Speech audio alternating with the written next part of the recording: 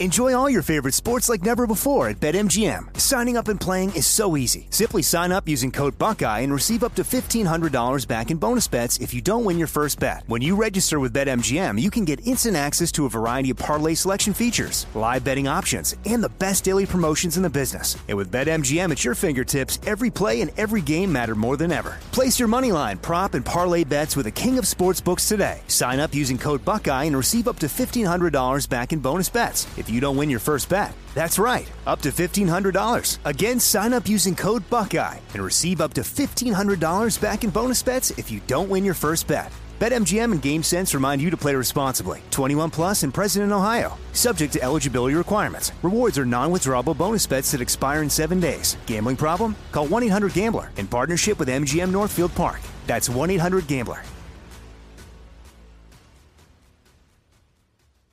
What's up, this your boy Lil Duval, and check out my podcast, Conversations with Unc, on the Black Effect Podcast Network. Each and every Tuesday, Conversations with Unc podcast feature casuals and in-depth talk about ebbs and flows of life and the pursuit of happiness. Unlike my work on stage, I tap into a more serious and sensitive side to give life advice and simply offer words of encouragement, yet remind folks to never forget to laugh. Every Tuesday, listen to Conversation with Unc, hosted by Lil Duval on the Black Effect Podcast Network, iHeartRadio app, or wherever you get your podcasts. Presented by AT&T. Connecting changes everything. You don't just live in your home, you live in your neighborhood as well. So when you're shopping for a home, you want to know as much about the area around it as possible. Luckily, Homes.com has got you covered. Each listing features a comprehensive neighborhood guide from local experts. Everything you'd ever want to know about a neighborhood, including the number of homes for sale, transportation, local amenities, cultural attractions, unique qualities, and even things like median lot size and a noise score. Homes.com. We've done your homework.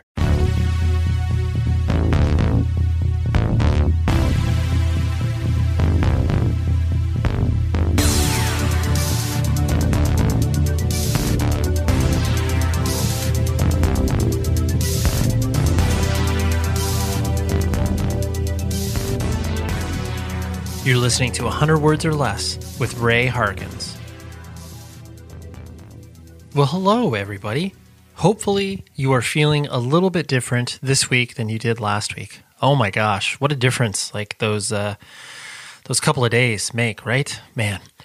Well, thank you for joining us on this journey through independent music and the people that create it and put it out and create it. And did they say they create it? Did they say creating? Because I think creating should be an important part of this. Anyways, I'm just happy because, you know, the election is, I was going to say behind us. I know that there's going to be so much stuff that is still going to unravel in the next, couple of weeks. But we can all kind of, take a little bit off the gas, so to speak, to be like, is this going to happen? Are we going to reelect this person for another 4 years? I sure hope not. So anyways, hopefully you are feeling, like I said, much more at ease this week than you did the previous week. But we are here to not talk politics on this particular show, even though politics are obviously an important part of all of our lives, and you should be politically engaged and active, because I know that I have bummed out some of my family members as of late, and, that is what it is. But this week is Chris DeMakes from Less Than Jake. Like, you can't get a more legendary band than Less Than Jake, right?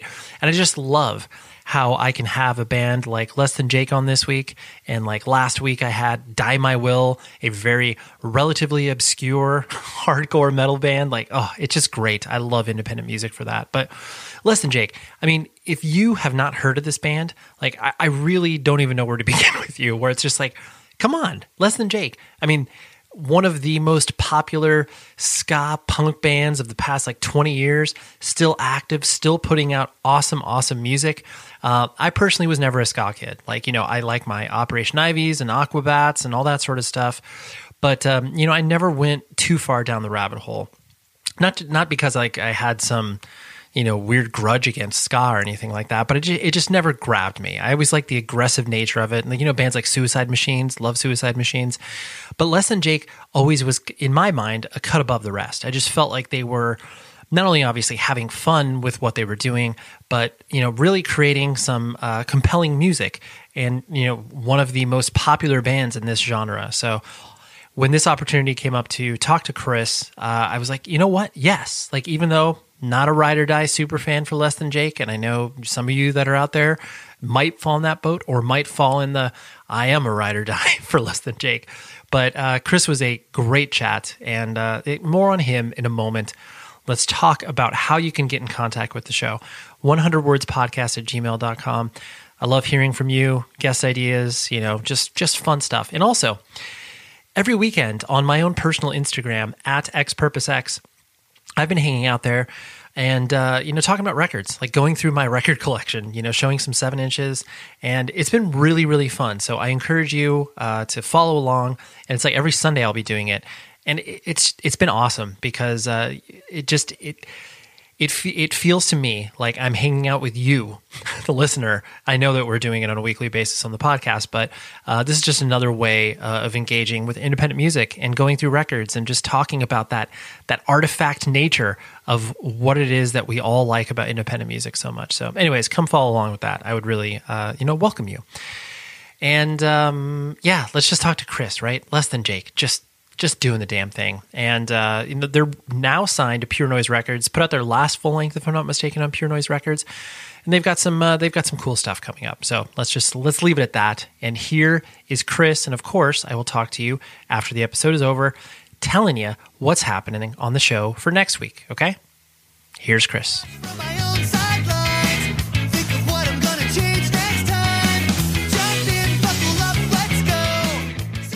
Less Than Jake definitely loomed large in my life, as frankly, it was one of the ska bands that I could tolerate coming from the sort of like punk and hardcore scene. Me too. I'm glad. Yeah. But it was one of those things where, especially in the, mid to late 90s, as ska was exploding, there were a lot of bands that, frankly, just weren't very good coming from that particular scene. And I, was subjected to a lot of them being from Southern California. But the thing that I was trying to articulate last night in my own head in approaching this conversation, where I was like, okay, I like Less Than Jake, but like, why? And ultimately it was like the fact that you clearly didn't take yourselves too seriously. But then on top of that, there was still like a little bit of aggression behind it. Like it wasn't just, hey, we're a bunch of goofballs all the time. And I even saw you guys, I saw you guys numerous times, but the time that stuck out in my head was when you were on tour with, Handsome and I want to say Guttermouth. I saw you at San Bernardino out here in California, but anyways, the fact remained that it seemed like you guys... That was the Riot. Okay. Yeah, that's right. Yeah, with the Descendants. Yep. Exactly. May of 1997, San Bernardino at the airplane hangar out there. Exactly, the San Bernardino Arena or whatever the hell they called it. You but got it.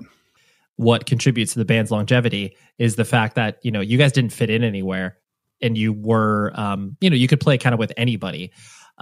Does that resonate with you in regards to me saying that? Or is that something that I'm like way off base on?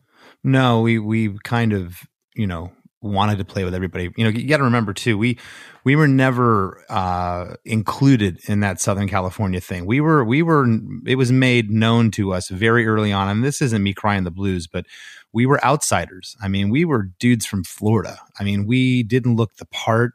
We loved punk music, we loved ska music, but we weren't really lumped in with that scene, and so we came from Florida. And when we started in Florida, we were one of like maybe 3 ska bands in Florida in 1992. There wasn't many, and we were playing with everybody that Pearl Jam sounding bands, grunge bands, it was still like the last wave of glam metal, and we were playing shows anywhere we could cut our teeth at that point. So yeah, that statement rings with me just due to the fact that we never really, not so much wanted to be pigeonholed, but we just wanted to play wherever we could in front of any audience. Right. You're like, receptive or not, we're going to play.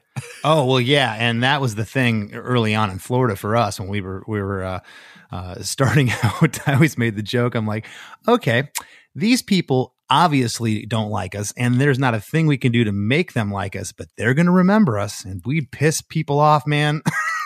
Sure. No, and honestly, I think it was definitely, kind of apparent in your, and I don't want to use the word attitude like pejoratively, but it's like you guys were there and you're like, hey, you can either join us or you can hate us, but we hope we elicit one of those reactions. Yeah, it was early on. I remember the time it would have been around October 94. We played, it was in the Ritz in Tampa, Florida. And we played with a band. They were a traditional ska band, good friends of ours called Magadog. They were from Tampa. And I remember Ed taking me aside at the show and he looks at me and he's like, man, he goes, you guys are really abrasive.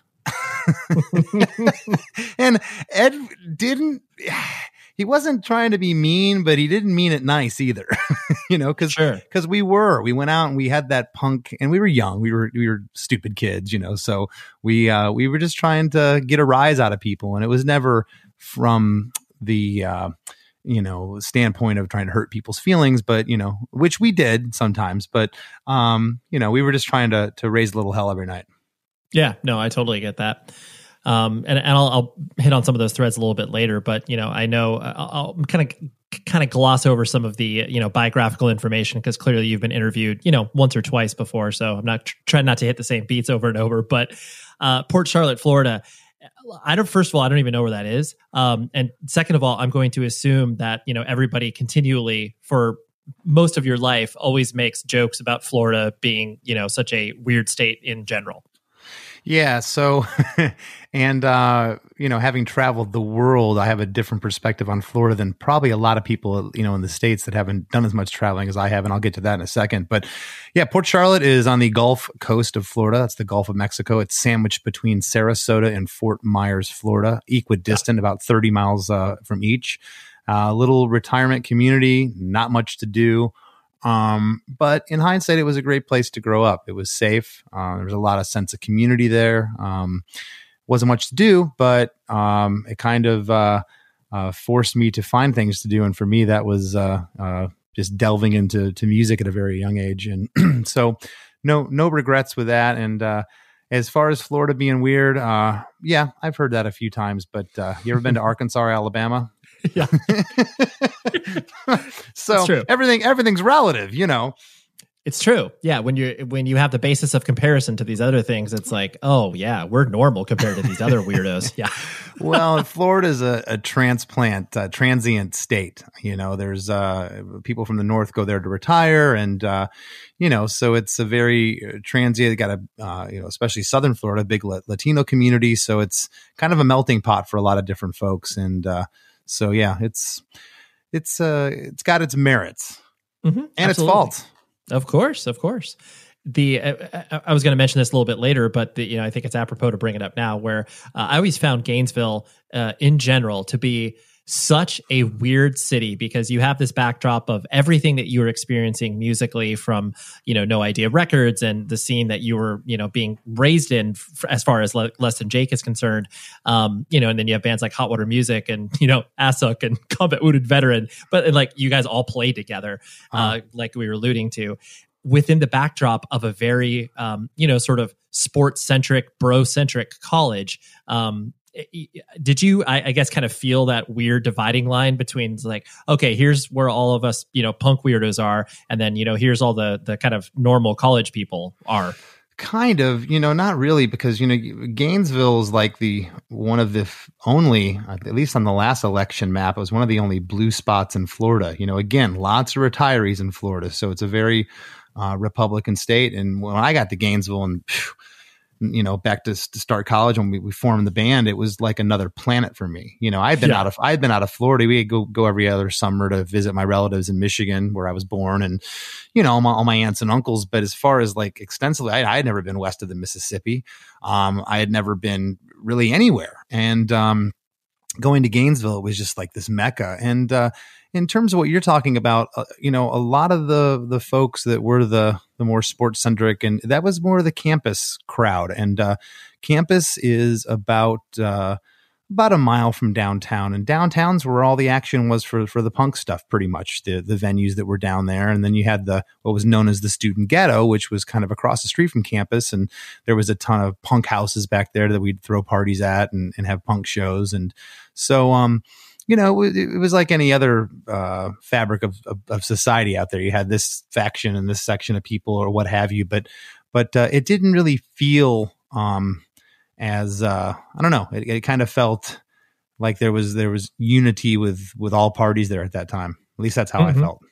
Yeah, sure. Yeah. And I mean, I've only really traveled through Gainesville like on tour or, attending the fest and stuff like that. And it is interesting to see the juxtaposition of those two things. But to your point, they can coexist amongst one another. It's not like, each group is like targeting one another, even though I'm sure there was some of that, but it's like, yeah, well, just do your thing and, we're fine. No, and and kind of go to your point of we didn't sound like other ska bands. I mean, I've always joked that we're a pop band disguised as a punk band, and we are. The melodies, Roger and I, the way we sing, the chord structures, the horn parts. We always tried, maybe not so much early on, but it was always a big thing to not make the horn parts hokey. Dun, dun, dun, dun, dun, dun, dun. It's like we wanted to have the horn parts be extra voices and have melody and have thought behind them. And early on, we were attracting, people in sororities and fraternities and people that wouldn't necessarily be associated with the punk scene that were there amongst the punkers in Gainesville. And there was never any fights or any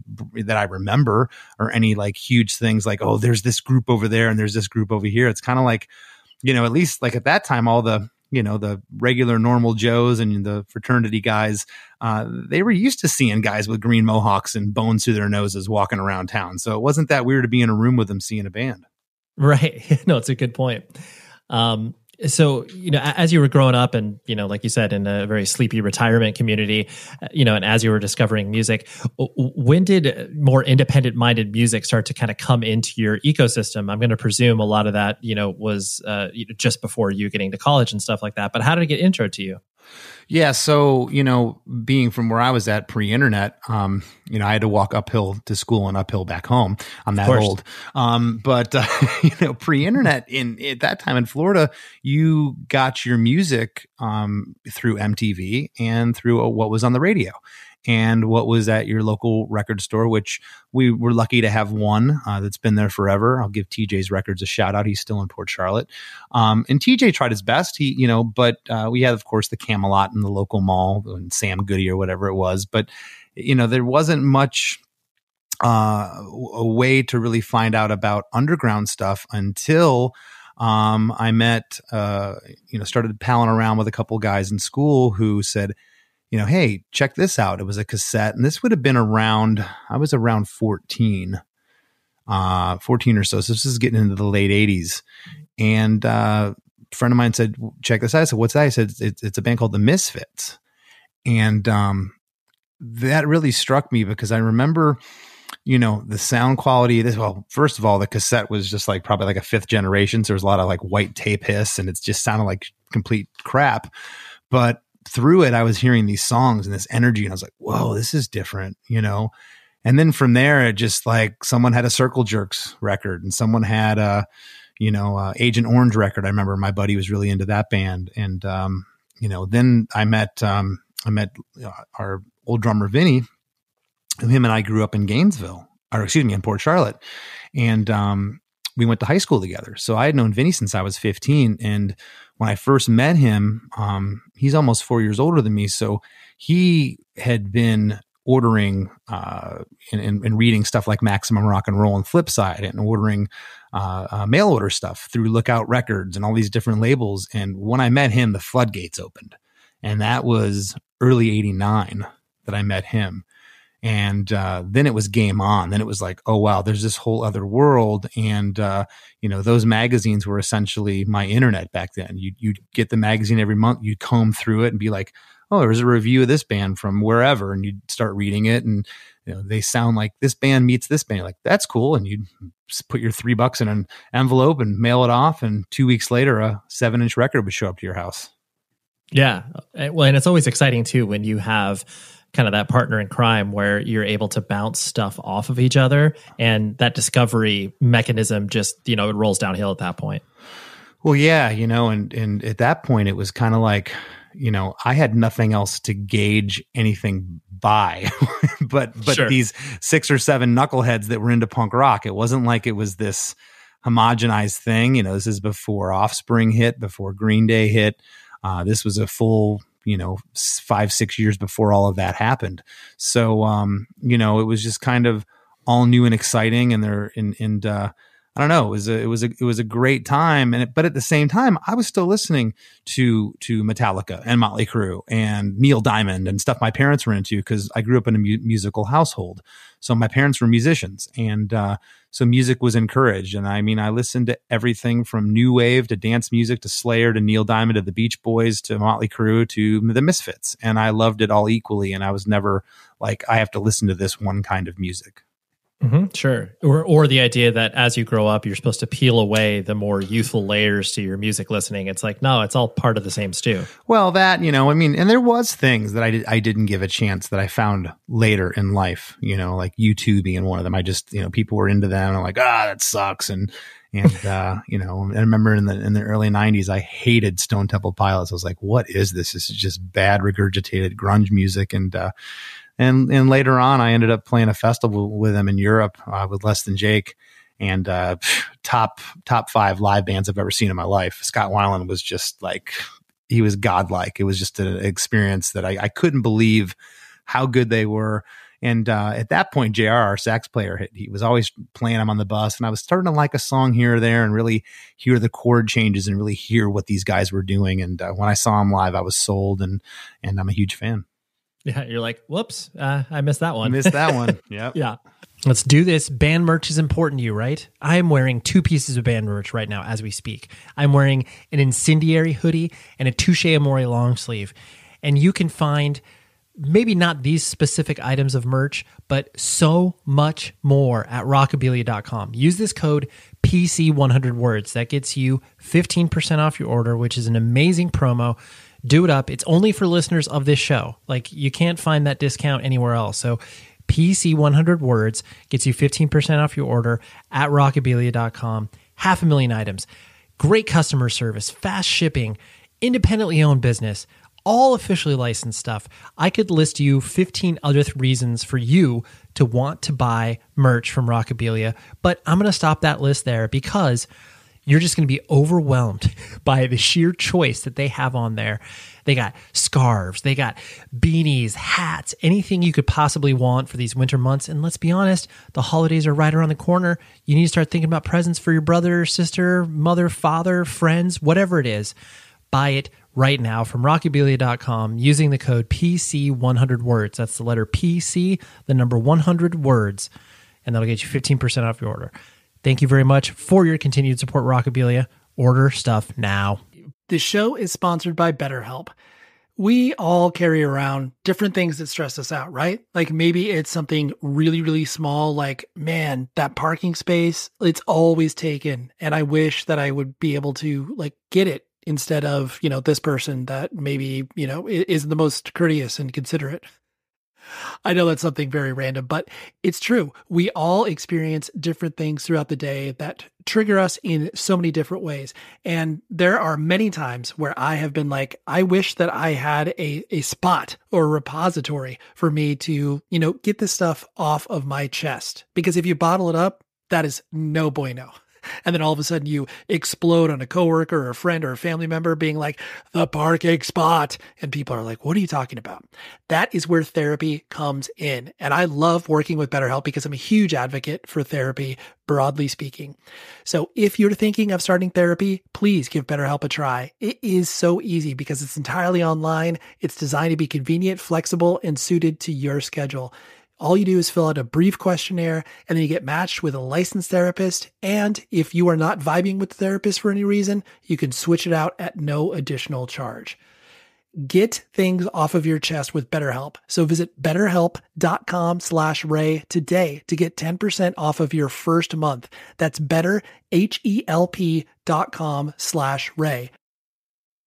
Enjoy all your favorite sports like never before at BetMGM. Signing up and playing is so easy. Simply sign up using code Buckeye and receive up to $1,500 back in bonus bets if you don't win your first bet. When you register with BetMGM, you can get instant access to a variety of parlay selection features, live betting options, and the best daily promotions in the business. And with BetMGM at your fingertips, every play and every game matter more than ever. Place your moneyline, prop, and parlay bets with the king of sportsbooks today. Sign up using code Buckeye and receive up to $1,500 back in bonus bets if you don't win your first bet. That's right, up to $1,500. Again, sign up using code Buckeye and receive up to $1,500 back in bonus bets if you don't win your first bet. BetMGM and GameSense remind you to play responsibly. 21 plus and present in Ohio. Subject to eligibility requirements. Rewards are non-withdrawable bonus bets that expire in 7 days. Gambling problem? Call 1-800-GAMBLER in partnership with MGM Northfield Park. That's 1-800-GAMBLER.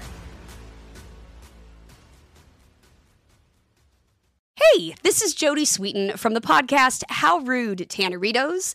As a nostalgic voice from your past, I'm here to remind you that amongst the stressful and chaotic existence we live in 2024, you deserve to get away.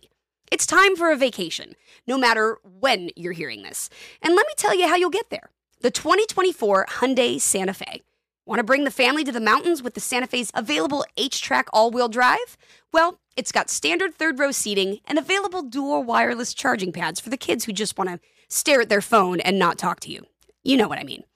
Visit HyundaiUSA.com or call 562-314-4603 for more details. Hyundai. There's joy in every journey. People, I presume, would look at, how you are as a person, on stage and as an adult in some respects of as a kid, like maybe you being the kind of like, class clown, cut up, like that sort of stuff. What kind of kid did you find yourself being as you were, starting to find your own identity? I was exactly that. I was the class clown cut up. I was always making people laugh, always found humor in things. But I would have pushed it a lot further had it not been for my father, because Dad, there was definitely discipline and not violent discipline. It was just I had a respect for my father. I had a healthy fear of him and didn't want to let my mom and dad down. So I would push things right to the brink of, okay, if I do this one more time, I'm going to get suspended. So I kind of knew where I could push, and my dad.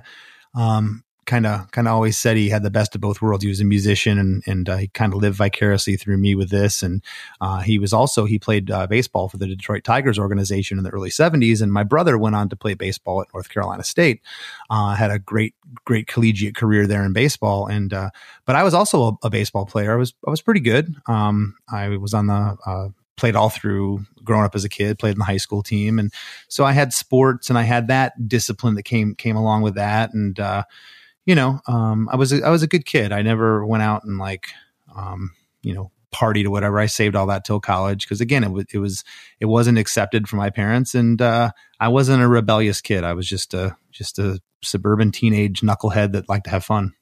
Sure. That's funny that your dad had these different touch points, and then in regards to music and sports, and then being able, like you said, to live vicariously through you, and then obviously through your brother as well, being like, oh wow, I'm seeing them be successful at two things that I love. That must have been a pretty special and I guess bonding experience. Oh, I mean, it was great, and my parents. They were never like partiers when we grew up, but like when I got into college and when I started the band, I would come back home for holidays and stuff. I would find myself out with my parents and we'd be, getting drunk together and doing shots and like they were always my best friends, but they truly became my best friends. And then when the band started happening, they were flying all around the country. They came over to England one time and saw us at Reading Festival in 2002, stood on the side of the stage and watched us play to 100,000 people. And just, it's been an amazing trip, and they've been there to see it all unfold. No, that's cool. Was there ever a moment as you were, because did you actually graduate from college with a degree? I didn't. So I got what was the equivalent of like an associate's degree, which I don't even know if I could get that now if I went back to the University of Florida to give me my AA degree, but I had enough credits to get an associate's degree. Yeah. But by the time that happened, just so many things were happening with the band. And, my parents were actually disappointed when I told them that I had quit college, because I dropped out halfway through my almost third year of school. Right. And just the energy and from what was happening within the band, I had never been so sure of anything in my life. And looking back, I didn't have much to go on. I was, 19 years old, but there was just this groundswell. There was something happening that I couldn't explain, and I couldn't explain it to my parents. And it wasn't monetarily happening yet. It wasn't, we weren't getting recognized around town or anything. But we were starting to build up little pockets around Florida that was just undeniable, because I would watch the other bands that would play. You know, we'd pull into Daytona Beach, and the first time we played this place called Up and Atom, there might have been, I don't know, 40, 50 people there. And a lot of them were there because they were friends, or they were the draw of the band that was playing after us.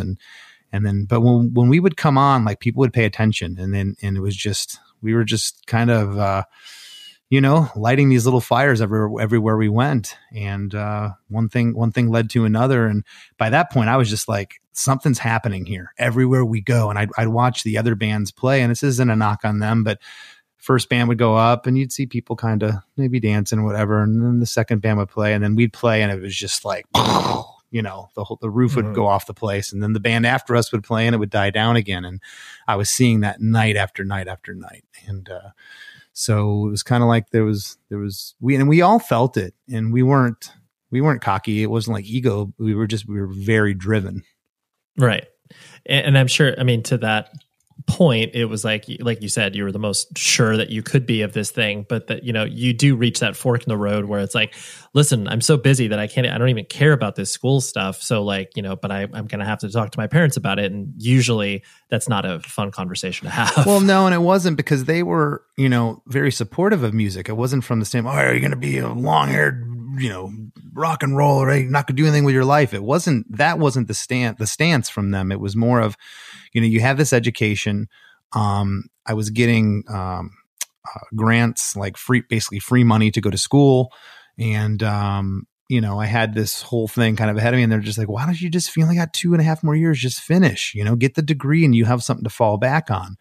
And, I kind of knew then, and definitely know now, that I was getting my education one gig at a time. I was learning about business with the guys in my band. I was learning how to negotiate with club owners, and all this stuff was real life stuff that, and not knocking education at all. But just for me, by the time I was 2 years into college, I was like, I'm not learning anything here. Mm-hmm. I'm not. I'm learning how to study and regurgitate information that I couldn't care less about. And, so I had, in hindsight, it's always 2020. I think I made the right decision. I don't ever regret not finishing school. Sure. Right. Yeah. I mean, especially too, because the idea of pursuing something like this, which, may seem so fleeting, because you're like, well, like this band and this momentum, like, could go away tomorrow. So, if I don't do it now, like, I can't recreate this in a couple of years. Well, yeah. And again, to your point a moment ago, because, you said you don't really have, we didn't have time to think of anything. It was happening. It was happening so fast. That time period between 93 and when we got signed 2 years later in 95 to Capitol, it was just every day we'd get up, and we were all living together. I was living with our bass player, Roger, living with Vinny. And we would get up in the morning, and we were starting to get fan mail. We were writing people back, and, by 1996, we were getting 400 or 500 letters a week, and we were writing fans back. Every fan would get a letter back from us. We were spending money we didn't have. Even if they didn't include a stamp in their envelope, we would write them back. We were a machine. I always said that our band might not have been as good as 8 out of the 10 bands on the bill, but we worked harder and we were better at it. We were. And that's not being egotistical. I met 5 other people that were the most driven people I'd ever met. And, that's how it happened. We were just focused and driven. We had fun. We were young, but everything else, and we saw a lot of bands fall to the wayside of the partying and the, wanting to be in 5 bands instead of concentrating on one. And all that was kind of pushed to the side. We hyper focused on Less Than Jake. Mm-hmm. Yeah. And I think that, is apparent by, the fact that you guys toured so relentlessly, for many, many years, where it's just like, not only, in the States, but, you did so much stuff internationally, when a lot of bands, maybe didn't concentrate on that particular market for, another couple of years or whatever. So it's, the work ethic definitely seeps through, just because, at that time too, like you were talking about earlier, it wasn't like there was a blueprint beyond just get out on the road. Like that's what you got to do. You got to get on the road and tour, and hopefully get a record deal. Yeah. And we were kind of we were drawing the blueprints. We didn't really know it, but we were at least drawing our own blueprint. We were methodical. I remember we wanted to take off in '94 and tour, and we knew that we weren't ready. And not a lot of bands can say that or admit that. And we just kept focusing on Florida, kept honing our craft, kept writing songs. We were in that warehouse space back in those days, 5-6 nights a week. We get out there at 8, 9 at night and be out there till 2, 3 in the morning. So we were rehearsing, 30, 35 hours a week, plus during the day, working whatever, pizza delivery job we were doing, then get home and do some fan mail. And it was just constant. And, when we did the first US tour, which was in the summer of 1995, we were on a lot of compilations, and compilations were a great way to get your music heard in pockets of the country. So there'd be a guy putting out a compilation in Madison, Wisconsin, and his name was Brad. He was Rhetoric Records, and we'd have a song on Rhetoric. And then in New Jersey, we'd have a song on their compilation. And then in Chicago, we'd have a song on this guy's compilation. And we reached out 6 months before the van peeled out of Gainesville to start the tour. We were on the phone and we were reaching out to these people and saying, hey, who can we play with on this night? We got Tuesday, June 23rd open, Chicago. Okay, cool. We'll play with Slapstick and we'll play with this band. We know Slapstick has a draw. They're from Chicago. They're also on the comp that we're on. Cool. So that first US tour, we did 48 shows in 50 days. And it was crazy, but we were young. Sure. We were young and we were able to do it. And, there was probably, being honest, out of those 48 shows, probably a dozen of them that were very ill attended, maybe 3 people here, 8 people here, 25 people here, but the rest of them were packed because we did the work ahead of time. We took out great merchandise. We had screens in the back of our van that when we start running low on shirts, we would go buy more shirts, just white plain shirts. And we were silk screening our own shirts at night after the shows. They'd be all over people's houses, drying, hanging over couches. That first US tour, and I am always say this from a bragging standpoint, but I've always been proud of this. At first US tour, we came home with $3,000.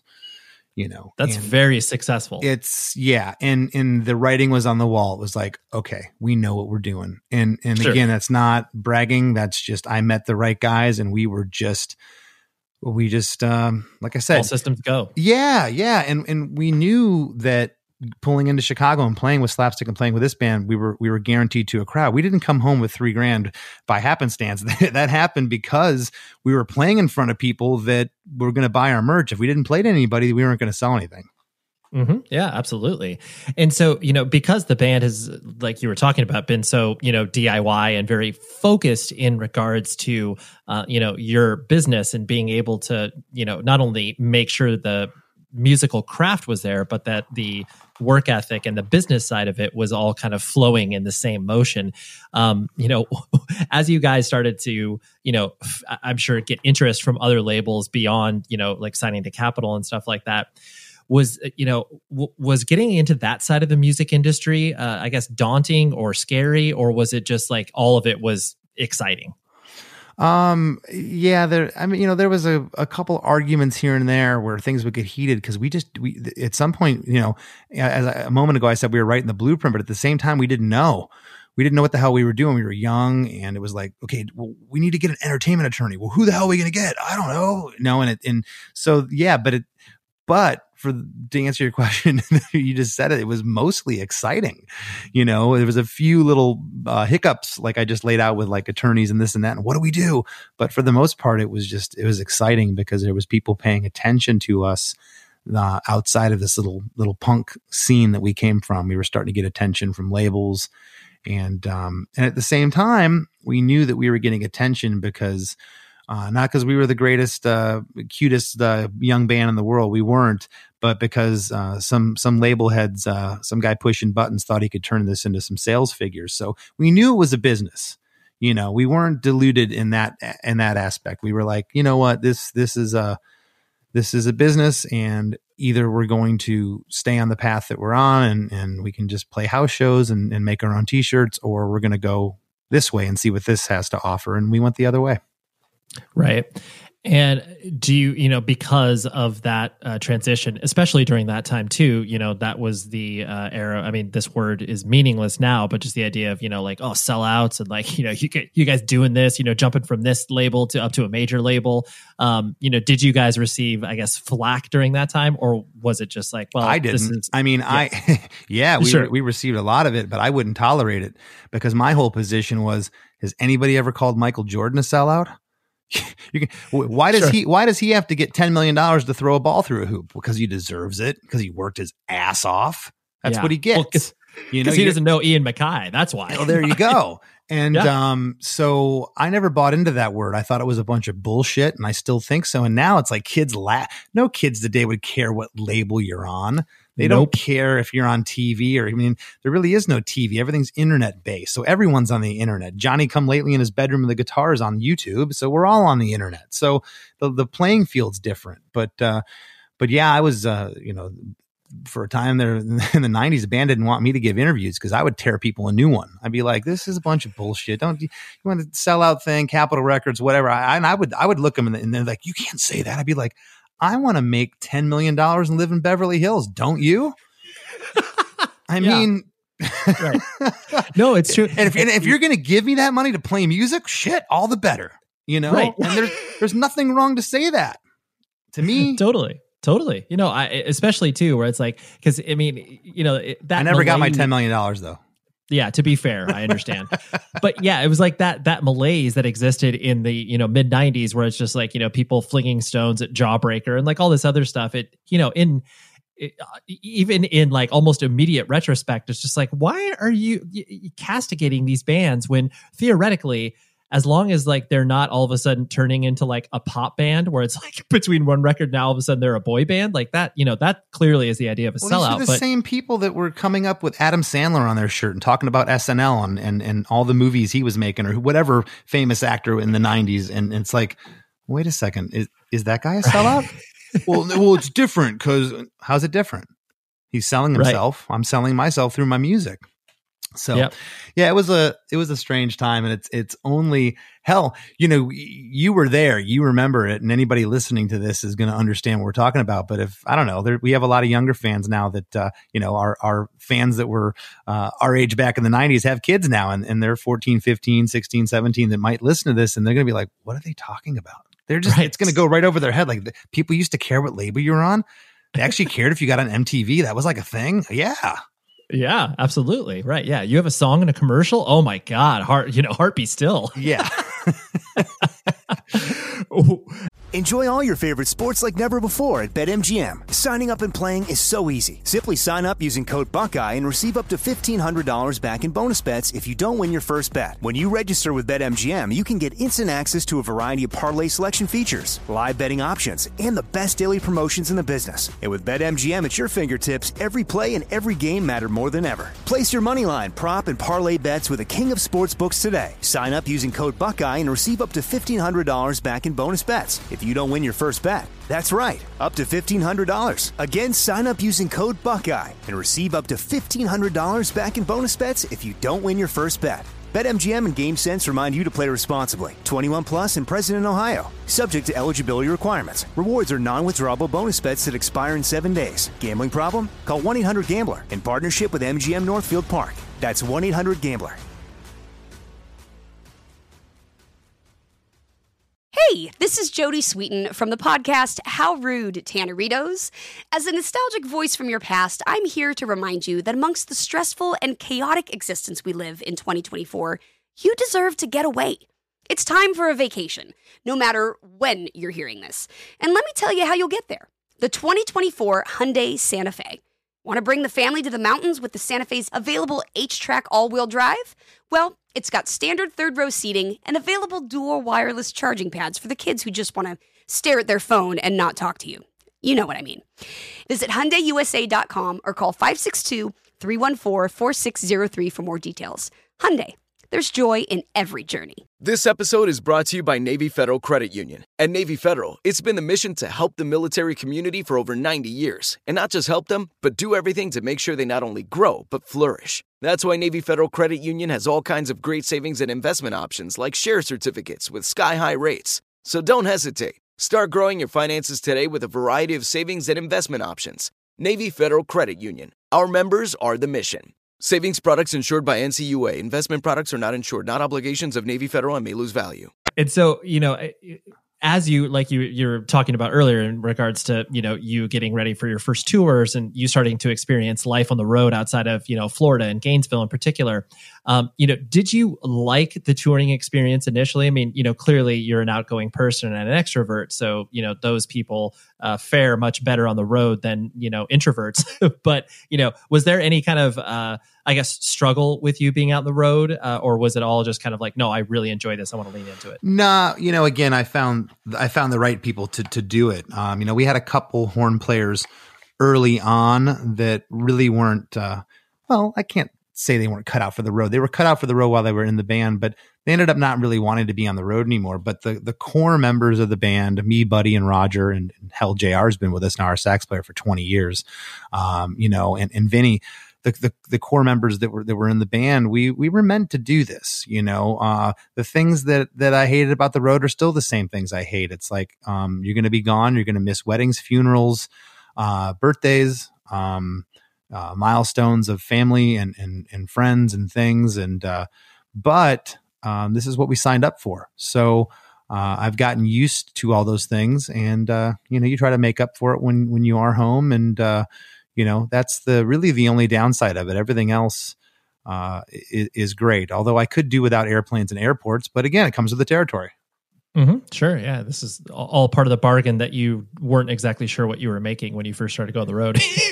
Yeah. I mean, there's there's an old joke in the industry. It's like, I get paid to sit around for 23 hours a day, and the hour on stage is the fun part, and there's a lot of downtime, and it's and again in those early days, we made use of our downtime. We were constantly, checking out the local record stores and dropping off 7-inch records and going in and shaking hands and trying to do as many interviews as we can. And there was this a thing called zines back, which was short for magazines, and kids would show up, "Hey man, can you do an interview for my zine?" Sure. So we were always doing interviews and poor man's social media, Mm-hmm, absolutely. Yeah. Hand to mouth, making sure everyone understands where you're coming from. As you started to, navigate through all of the different, records you guys were putting out and all the different, record cycles and understanding more of the business, business and art are clearly, at not polar opposite sides of one another, but there's a conflict that exists within those two. Being, one of the main drivers of the band in regards to the business, alongside, managers and other people that you've worked with over the years, was that I guess, difficult thing for you to kind of tackle? Because, some people are uncomfortable with the idea of being like, oh, I'm a business person, how did that kind of, kick around in your head? Yeah, we never really thought about it. It was just part of what we did. We had managers over the years that we gave a lot of money to, and no disrespect to any of them, but we didn't let them manage us. We probably should have just had a glorified guy that booked our hotels and booked the tour bus, and sure. Every once in a while, listen to our grievances. Hey, my drummer's being an asshole, or Roger did this. But at the end of the day, we managed ourselves, and so in terms of thinking of ourselves as businessmen, we were that way from the get go, and it just kept going. So it was never like a thing where, I'm just the artist. I let them, and I've heard plenty of people say this, and it always shocked me. You can have that position when you're Madonna. You can be like, that's my business manager's job. I'm the artist. I don't give interviews, Well, okay, you play stadiums and make $50 billion. But when you're out there doing what we do, and I've seen a lot of bands, with less stature that don't, back in the day didn't sell as many tickets as us. And you'd be like, so, hey man, we're thinking about doing this. Would you be interested? Oh, dude, I don't handle that. You got to talk to my manager. I would just sit and look at these people like, are you fucking kidding me? Like, right. For real? Like, you can't have a conversation with me. And, but I've also grown to look at that differently now as I gotten older, and I respect it from the position of, you know what, some people aren't cut out to do that. That's not their thing. They're just meant to maybe get on stage and sing. So I have respect for that in a light today differently than I did back then. But for us, it was all encompassing. You know, we wanted to be part of the business and we wanted to be part of the band. Mm-hmm. Sure. Yeah. And especially like you were talking about with everybody kind of being on the same page in regards to handling all of those different aspects of it. You know, because there are some bands where it's like one person is the main driver. And like you said, the other four are just kind of like, where do I show up? You know, when's the van leaving or whatever? Yeah. You know, and one band is always going to have that one person most of the time. And for us, it was Vinny. Well, when he was for 26 years, he was that guy. He was very business minded, and I'm giving credit where credit's due, but we were certainly all right there with him. And, you know, but, you know, there's always, you know, one person that's just like that guy. And, he was, early on, like after the shows, the business was still rolling with him when, you know, some of us would go out and cut our teeth and have some drinks and relax. And, you know, so, but, at the end of the day, you know, as a whole, it was always about the business. And what was the betterment for the band? How could we do better than we did yesterday? Yeah, absolutely. This may be a tough question or moment. It doesn't even have to be one particular moment, for you to pinpoint, but the idea of like when the band started to kind of feel real for you, you know, and it doesn't have to be this like, you know, this crystalline moment of like, oh, it was when I signed the contract or when we played in front of, you know, 10,000 people or whatever. You know, when did you personally kind of feel like, dude, this is wild? Like, you know, these 10 people up front are totally losing their mind to us or whatever. August 13th, 1994 at Janus Landing Concert Theater in St. Petersburg, Florida. Less Than Jake, Black Train Jack, and the Mighty Mighty Bosstones. Black Train Jack was on tour with the Bosstones, and we got the opening slot on that tour. Magadog, that band I talked about earlier, were on the show. Someone in the band got sick, and we were next in line. We got the phone call, drove down to St. Petersburg. We were the first band on the bill. So this was 1 year before our first U.S. tour. So we were building up a name around Florida. And that was our biggest show we had played up to that point. It's an outdoor venue in downtown St. Petersburg. It used to be called Janus Landing. And it's now called Janus Live. And we were first on the bill, and probably there was maybe 300 or 400 people when we went on. And this is a venue that holds about 1,500. So there's people kind of interspersed.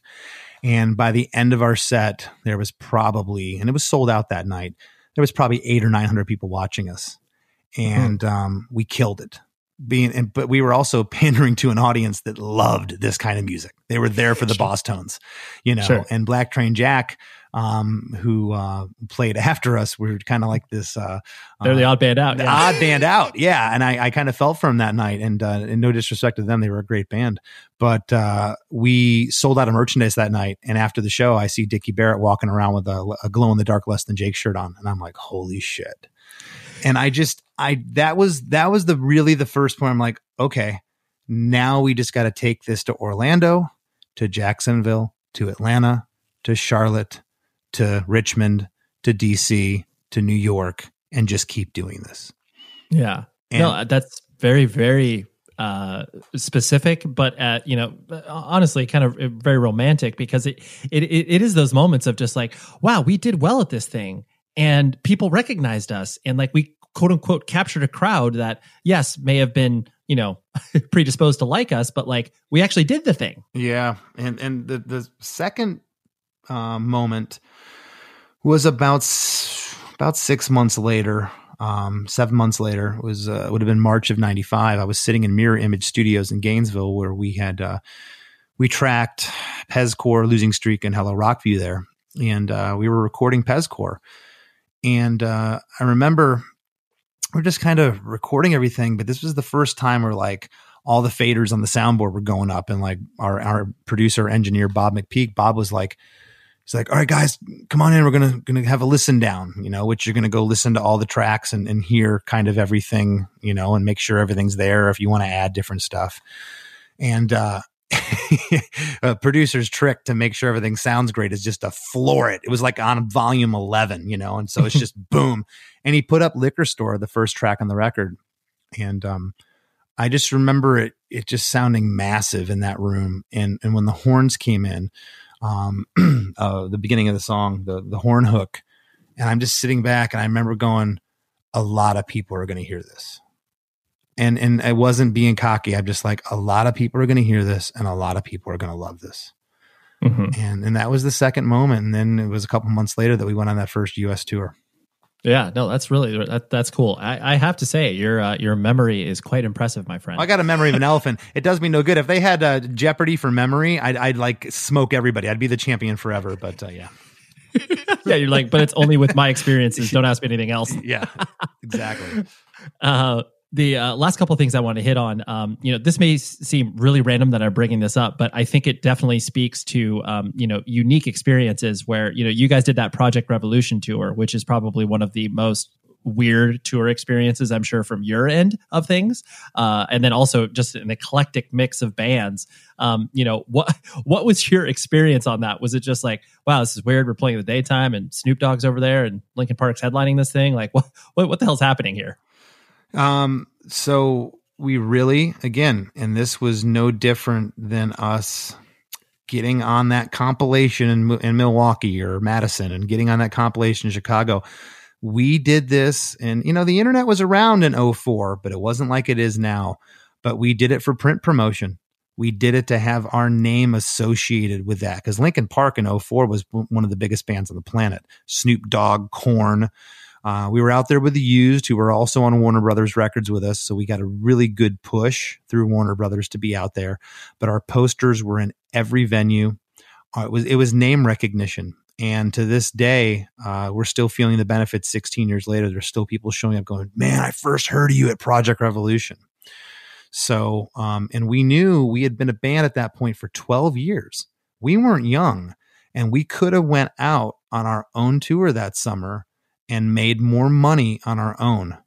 And we took a pay cut to go play first in an amphitheater because we knew our name being associated would further the band.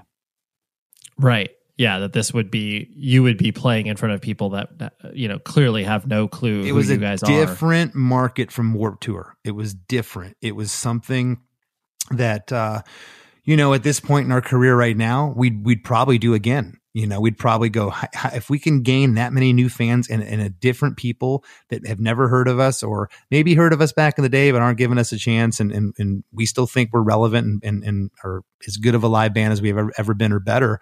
We want to get it in front of those people. And, so we were I always equated to tilling the soil on the farm, every other season, you got to till that soil to make sure it doesn't get, I'm not a farmer, but, right. The wheat to grow and whatever. Yeah. We got to till the soil of the fan base, so to speak. And, so 12 years into our career, we were still doing that. And that's why we took that, tour. And we had a blast. That was a great summer. Met a lot of great people out there and had some great shows.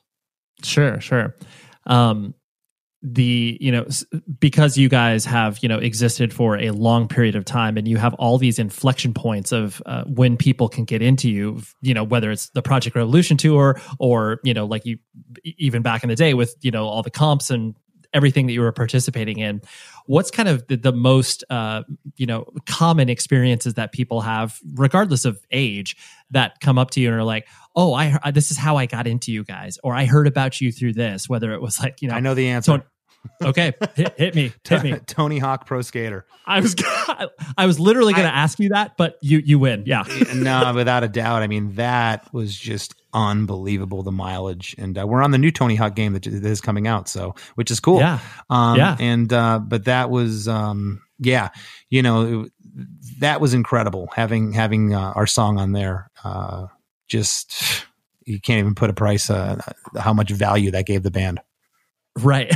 Just people, I'm sure, either, because by that point, you guys had obviously been a band for a while. So the idea of people either hearing you for the very first time or on the flip side, being reminded how much they like you guys in the first place because of the video game. Well, that, and it's funny, that game, I specifically, not just one, a number of people would say, man, I was just this video game nerd, and that song, I had never been to a concert before, and I came to see you guys are my first concert. And this is like some kid that's like 19. You're like, you've never been to a concert? Why is this your first one? I've just never really been into music. I've just been a video game kid. But I kept hearing your song. I'm like, I have to see this band. So that's incredible. That's what that video or that video game did for us. Things like that you can't put a price on. A kid never would have heard of us, never would have saw us play if it wasn't for that video game.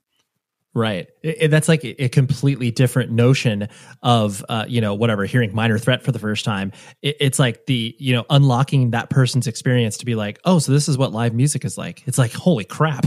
Yeah. I mean, this pale kid was stuck in a sunless room playing video games since he was, 8 years old. And now he's going to concerts. Yeah. You're like, wow, that's good. I'm glad we brought your life down to this.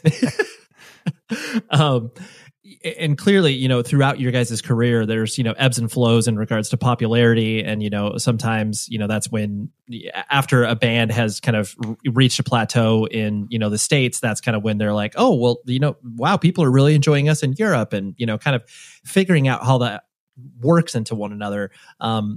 But, since you've been able to see, both highs and lows in regards to that, was it difficult to kind of come back to, for lack of a better term, like real life and like being home and being like, okay, we're not going to be on tour for the next year and a half. How did that, how did that kind of knock around in your head as you were trying to, kind of figure out the next steps? Are you speaking like prior to this lockdown that we're on right now? Like yes, okay. Pre-pandemic. Yes, we never took more than 2 months off from the road. We toured. There you go. We toured our ass off. We never stopped. There was a lot of bands that stopped running for 3, 4, 5, 6 years, and when they came back, they found a lot of their fan base wasn't there. We were always afraid of that, so we never stopped. And there's sometimes you'll read a comment on YouTube, or I'll go back to my hometown for the holidays, and there'll be something, they don't mean it like, it's not like a snide remark, but like, you guys are still around. And there was a point where, I don't know, maybe 15 years into halfway through our career up to this point, I'd be kind of offended by like, what do you mean you don't know what we're doing? It's like, now I just chuckle. I'm like, you have no idea. I just played to 60,000 people last week in Switzerland at a festival. So yeah, we're still doing it. And I kind of downplay. Yeah, we're still around. Right. But there's the other side of it too. Like kind of being humble, what you were kind of alluding to a moment ago. The day after we played at the Greenfield Festival in Switzerland to 60,000 people. We were in Italy the next night at a punk squat playing to 600 Italian punks. So, which that show was just as great and crazy as the 60,000, but in a way different way. So we still, that's been our career. One day we're in the sweaty, dingy, dirty club in the middle of nowhere. You don't even know where you're at, to playing a huge festival, and a gig's a gig, and we give 110% at each one. And I guess I'll, to button that up, it's easy to get jaded. It's easy to, start to like not care about the thing that you have been, using the metaphor we were doing previously, tilling the soil and planting the seeds and waiting for them to grow. But clearly you still care about, music, not only from a touring perspective, but releasing music, and, clearly you have to do it from a artistic perspective, and then, a business perspective. But, this may sound totally just overly simplified, but like, why do you still care? Because we're still doing it for the same reasons. We really are, because all of us are smart enough, and all of us certainly could have done other things at any point with our lives to support ourselves and our families financially. But we still get off on making music and getting in front of a live audience. We still love it. It's in our blood. I call us lifers. This is what we do, and I when I hop on stage, I don't feel any different than getting on stage in 1992 at that first show. I truly don't. And I think I can speak for the rest of the guys in the band. that's what we live for, is that interaction and seeing and feeding off that energy from the crowd. Right. No, that's cool. That's a very beautifully put answer, my friend. It's not a stock made up answer. It's the truth. It's the truth. But I hate airports, like I said a minute ago, way more than I hate them in 1995. Right. Yeah. If I never step foot in an airport again, it'd be great. When they do that whole time travel Star Trek shit, I'll be the first one in line. Right. Totally. You're like, I'm trying to invent that technology right now. Well, Chris, thank you so much for hanging out, dude. I really appreciate you going down memory lane and talking about all these things. And thank you for having me. I really appreciate you taking a trip down memory lane with me. How about that? How about Chris? And how about I just loved being able to be like, hey, was Tony Hawk Pro Skater like important in your band's career? I just love that because I mean, that was such a foundational video game for so many of us. And like now that the game has recently been re-released, it's going to introduce all these bands to hopefully a whole different, age bracket of kids. And it's great. So thank you very much, Chris, for coming on the show. Thank you very much to Becky, his publicist, for setting this up because, I just always like when people think of the show and say, hey, this would be a fun opportunity for you, a fun press op, as it were. Next week is Joe Taylor from the band Knuckle Puck. If you are not into Knuckle Puck, you should probably check them out. They're really, really fun pop punk, but like done in a way that isn't like just horrifically cheesy. Like you've heard those bands, right? And trust me, I like those bands just as much as the next person. But when there is I guess an air of professionalism about the whole pop punk genre, it just makes me like the band that much more. And Knuckle Puck absolutely delivers that in spades. So that's what we got next week. Joe Taylor's on the show, and hopefully you will have a good week. And until next week, please be safe, everybody. The show is sponsored by BetterHelp. Trust me in saying that no matter who you are, mental health challenges can affect you, and how you manage them can make all of the difference. That's why everyone should have access to mental health support that meets them where they are and helps them get through. BetterHelp provides online therapy on your schedule. It's flexible, simple to use, and more affordable than in-person therapy. Connect with a licensed therapist selected just for you. Learn more at betterhelp.com. That's betterhelp.com. Are you still searching for your perfect place to call home? Well, now is the time to buy at Fisher Homes. If you're looking to move in before the end of 2024, May could be your last opportunity to start building your dream home and close before the year's end. If you're hoping to move in even sooner, Fisher Homes also has homes that are move-in ready and waiting for you, where you can start enjoying the benefits of homeownership even faster. Schedule your personal tour with a new home advisor today at FisherHomes.com and make this spring the season you find your perfect home sweet home. Whether you're a savvy spender maximizing your savings with cashback rewards, a thrifty rate watcher seeking the lowest interest, or a travel enthusiast looking for extraordinary perks, Kemba Financial Credit Union has a visa to complement your lifestyle and unique needs. Apply today at Kemba.org to unlock a limited time 2% cash back on purchases and pay 0% interest on balance transfers for an entire year with a new visa from Kemba. You deserve a card that works for you. Restrictions apply. Offer ends June 30th, 2024.